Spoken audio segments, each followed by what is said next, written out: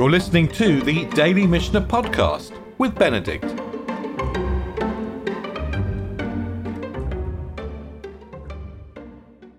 As we enter the second chapter of the Mishnah of Hagigah, the content becomes a bit difficult to follow, or at any rate, the threads between the content becomes a bit difficult to follow.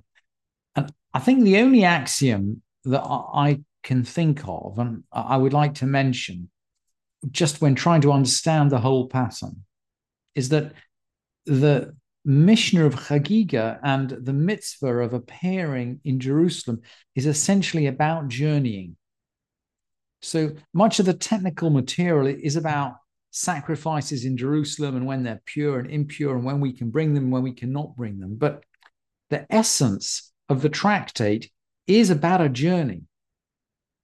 It's about a journey from one's own house to a holy place and hopefully to get back again. And when we're journeying, there are always going to be questions about places that we either should or should not visit on the way. How do you structure your journey? How do you make your journey safe as you move towards the holy place?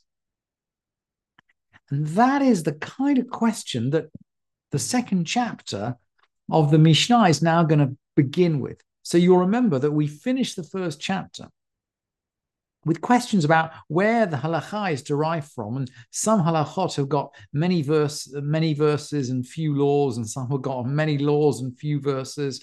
And the Mishnah mentioned right at the end of the first chapter questions of forbidden relationships, as well as civil law and temple service, as being the essential elements of Torah. And now the Mishnah, in the beginning of the second chapter, is going to begin with a surprise, with what might be a surprising statement. But I think this is about the journey and about how you conduct the journey. And indeed, in the Gemara, there's a story about two sages who are journeying and who indeed start discussing one of these topics. So the Mishnah begins, Ein dorshim ba'arayot bishlosha. It is not permitted to expound, to teach laws about forbidden relationships in the presence of three, i.e. with three people, and this is three people including the teacher in the class. And there seems to be some anxiety that if you have three, you have the possibility of them splitting into a two and a one. The teacher is explaining something to one of them, so there's a conversation between two, and there's someone who's left out. And maybe his mind is wandering, maybe he's doing something else, but for some reason, because he's excluded, he doesn't get it. He doesn't get it. So when you're teaching forbidden relationships, you should do it in a basically one-on-one. I mean, in a class of two. But that means one-on-one. Because when you're teaching one-on-one, there's never a possibility of losing attention. And the Mishnah continues, V'lov maseh v'reshit bishnaim. And you can't teach the creation story even in the presence of two.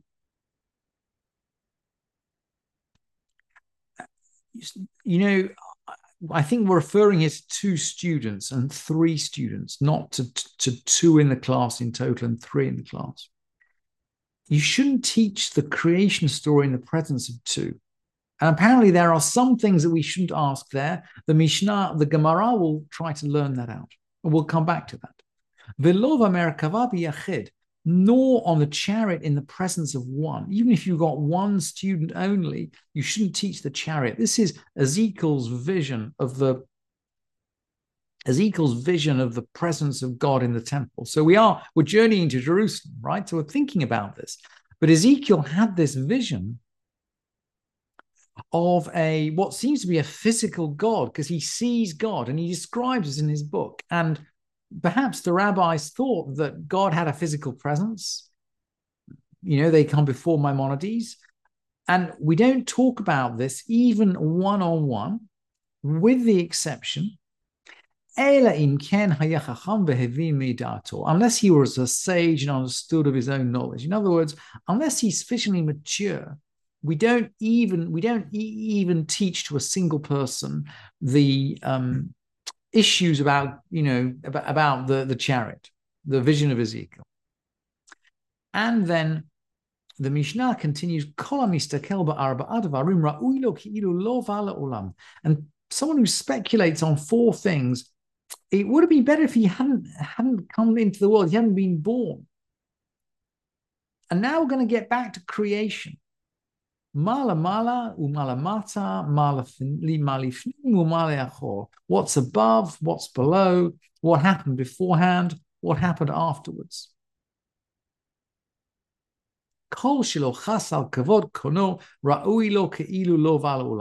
Anybody who doesn't take thought for the honor of his creator, it would have been better if he had not come into the world.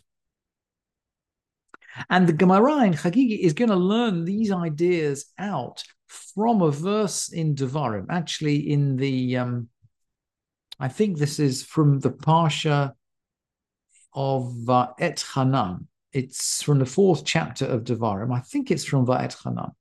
Ki shalna liyamim rishonim, because you should ask about the early days, asher hayu lefanecha, which happened beforehand. So we are going to ask about the early days. But notice, by the way, that sha'alna, you have to inquire. Sha'alna is in the singular. And the Gemara learns the injunction not to teach the story of the creation to two from the fact that in this verse, in Devarim, the instruction is in the singular. You, the singular person, have to ask about what happened in the early days. And this must be in the beginning of the creation. Asher hayu lefanecha lemin hayom asher bara Elohim Adam haaretz, from the day of creation, when man was created on the earth, when God created man on the earth. So the Gemara here learns that we can find out about what happened from the day man was created, but not before. And the Gemara doesn't explain why. Maybe, and of course, this is very contentious today, by the way. Do we study fossils? Is the world only 5,700 years old? And the rabbis seem to have some idea that it's not safe. It's dangerous to ask about things that happened before Adam was created. And the verse continues, and from one end of the heaven to the other. And the Gemara again learns that, we can learn about everything in the earth, but not beyond the bounds of the earth. Well, we can learn about the boundaries of the universe, but not beyond the boundaries of the universe. Had anything as grand as this ever happened, or has its like ever been known? So the Gemara seems to be saying, look, we can study the natural world, but there seem to be certain limits. And the rabbis are afraid of transgressing those limits. They're afraid, if you like, of journeying too far. And, I think we find, just a full discussion of this is longer than a kind of a 10-minute Mishnah class. But it's very interesting that at the beginning of the second chapter, we're in a tractate which is about journeying, and the Mishnah is making certain comments about intellectual journeying, which require further discussion and analysis. And then, perhaps in line with this discussion about intellectual journeying, the Mishnah then lays out what seems to be quite a simple halachic dispute, but one which became an intellectual journey through 5 different generations of the leaders. And if you remember the beginning of the tractate of Avot, there is a list of the rabbinic leaders and the leaders of the court, the Nesi'im and the Avot Beit Din, from the men of the Great Assembly right through to Hillel and Shammai. And this list of leaders is actually repeated verbatim in our Mishnah in Hagigah, in the context of a dispute about laying on hands. Yossi ben Yoezer Omer shelo lismoch. Yossi ben Yoezer says, don't lay on hands. Yossi ben Yochanan Omer lismoch. This is the first of the pairs, by the way. And the question is about laying on hands or not. So what are we talking about here? Well, we've actually learned this Mishnah, by the way, in the tractate of Beitzah, in the egg. There's a dispute as to whether we lay on hands during the festival. And maybe we'll just fast forward a sec. Maybe we'll just fast forward for a minute to the Mishnayot, which we learned when we were looking at this issue in Beitza. And we learned a Mishnah from Menachot. All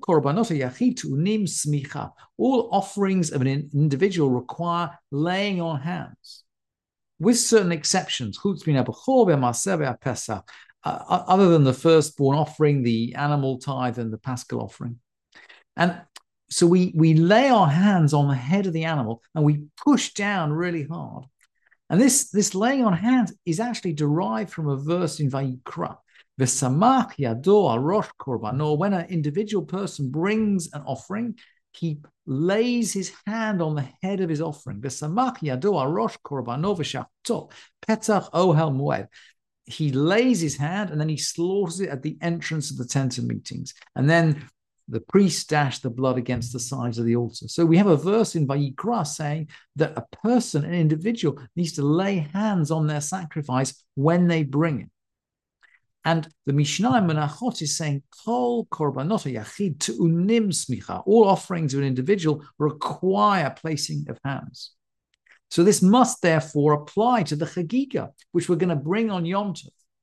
And of course, laying on hand, pushing down with the weight on the head of the animal is kind of using the animal in some way. So that may be considered work on Yom Tov.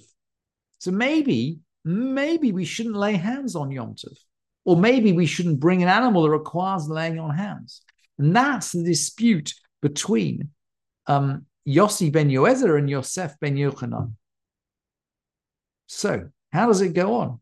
Yehoshua, let's go on to the next pair. Yehoshua ben Parachia, Omer Shelo Lismoch. Yehoshua ben Parachia says, don't lay on hands. Matai, Ha'arabali, Omer Lismoch.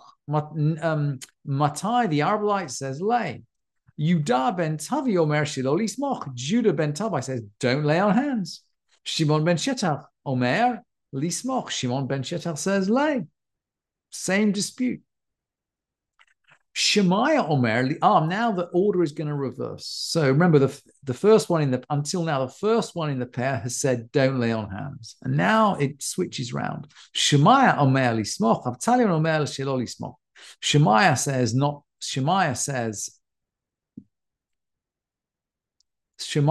lay on hands. Avtalion says, no.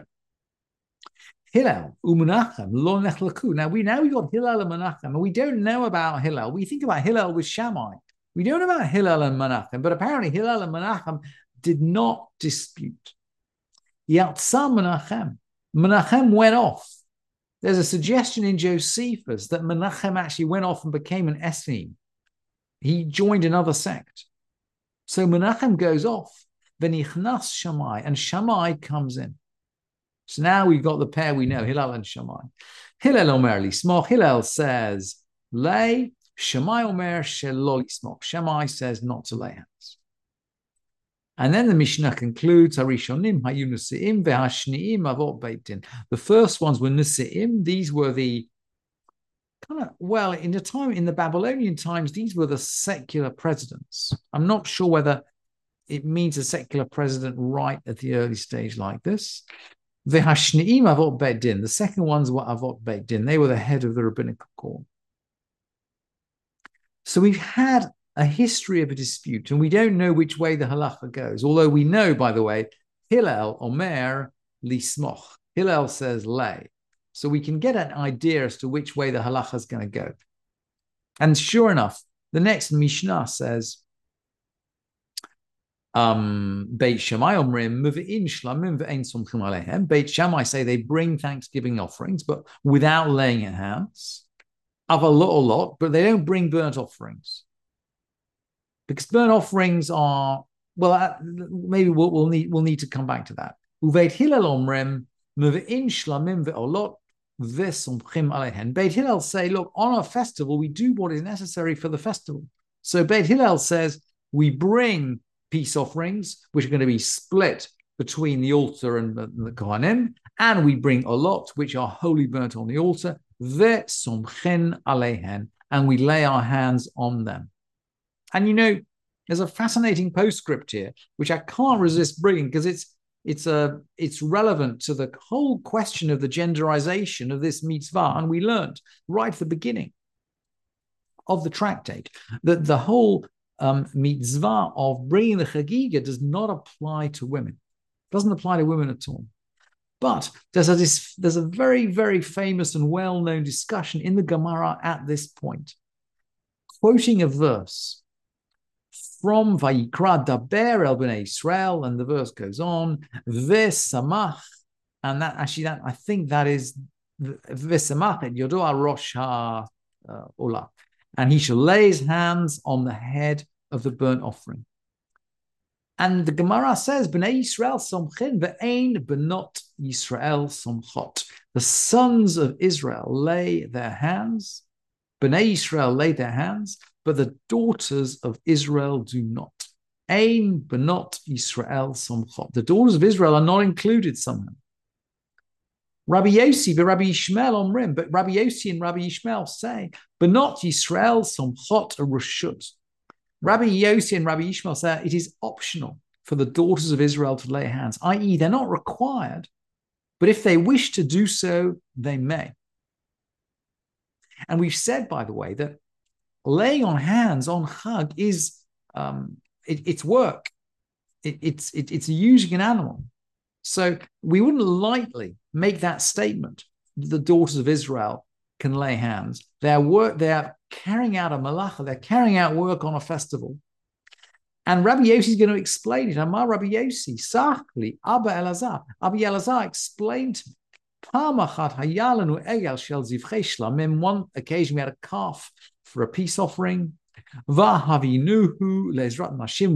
it to the women's courtyard. And this is precedent, by the way. This is not just an incident. This is an incident brought as precedent for practice. And the women laid their hands on it. Not because there's an obligation of laying hands on women, but in order to give the women nachat ruach, which you might translate as spiritual satisfaction or something like that. But in other words, for the sake of women's involvement in the life of the community, they were allowed to lay their hands on the animal. That was their wish, even on a festival.